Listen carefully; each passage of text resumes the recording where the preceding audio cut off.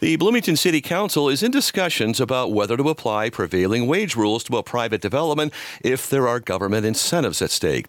That discussion is spreading beyond the apartment project in question now.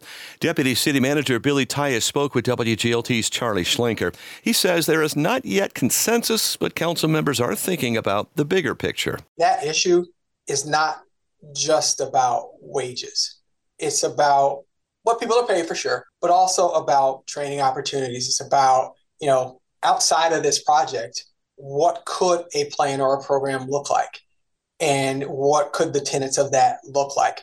And so we're researching, we're having those conversations, and more to come. So it sounds like whatever emerges on this particular project could be used as a template to prevent this sort of questioning in future projects.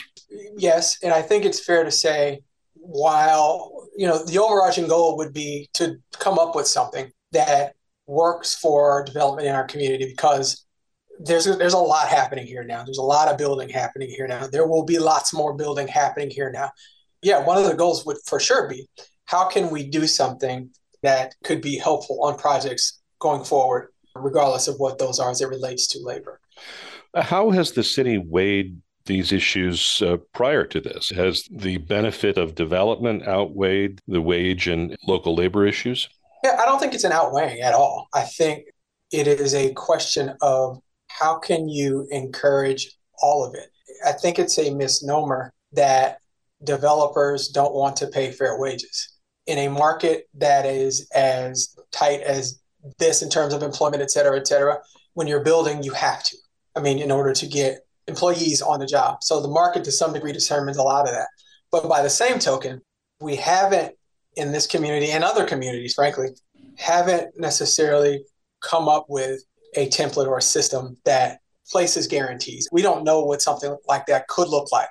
And we don't want to do something knee-jerk, frankly, that has unintended consequences as well. I think that's an important point to make. But it's something we're working on.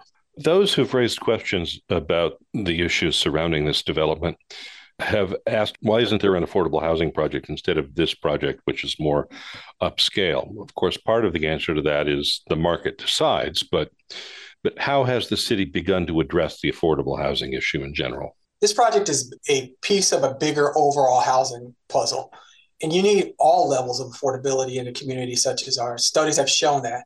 It's not an either-or question. We need both affordable housing. We also need market rate housing. We also need higher end housing. We need all of it. And community partners, including the city, are continue to work on that issue.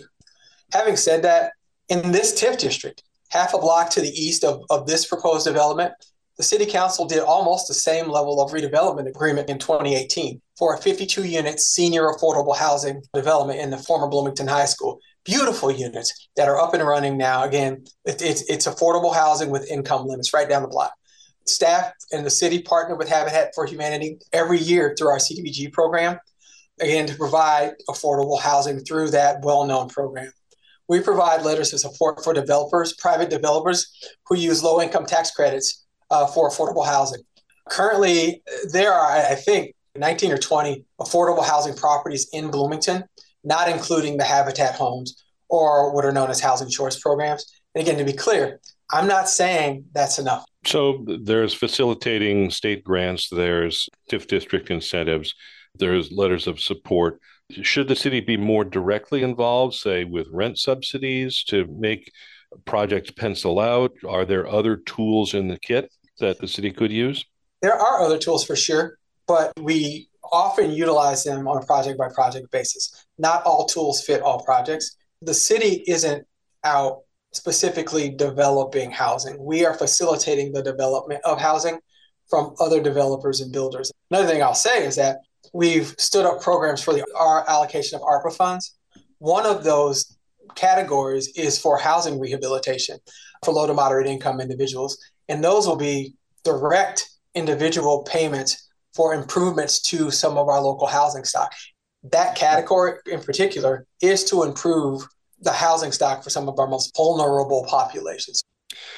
This is Sound Ideas. I'm Charlie Schlenker. We're talking, as we do each month, with Bloomington City officials. Today, it's Deputy City Manager Billy Tyus. You mentioned affordable housing rehab grants. What's the timeline on those?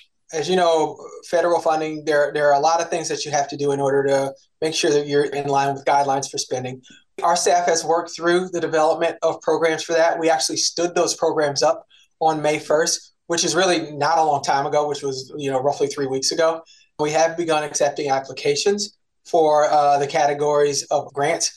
With the housing in particular, as those requests come in on a first come, first served basis, we review applications, and then based on the federal and local guidelines, and then we will begin to make allocations. It's the same case with the other categories as well.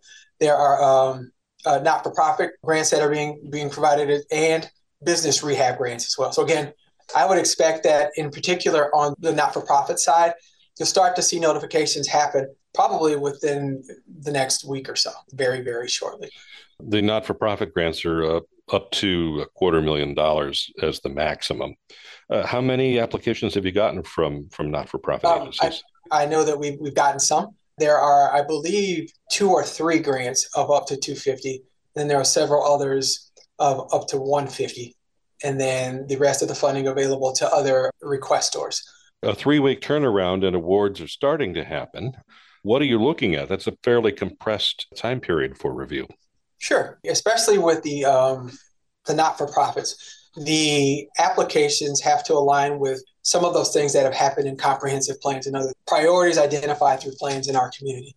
We have to make sure some of the technical requirements of federal spending are met, et cetera, et cetera. So there's not any one thing. That's Bloomington Deputy City Manager Billy Tyus. He spoke with WGLT's Charlie Schlenker.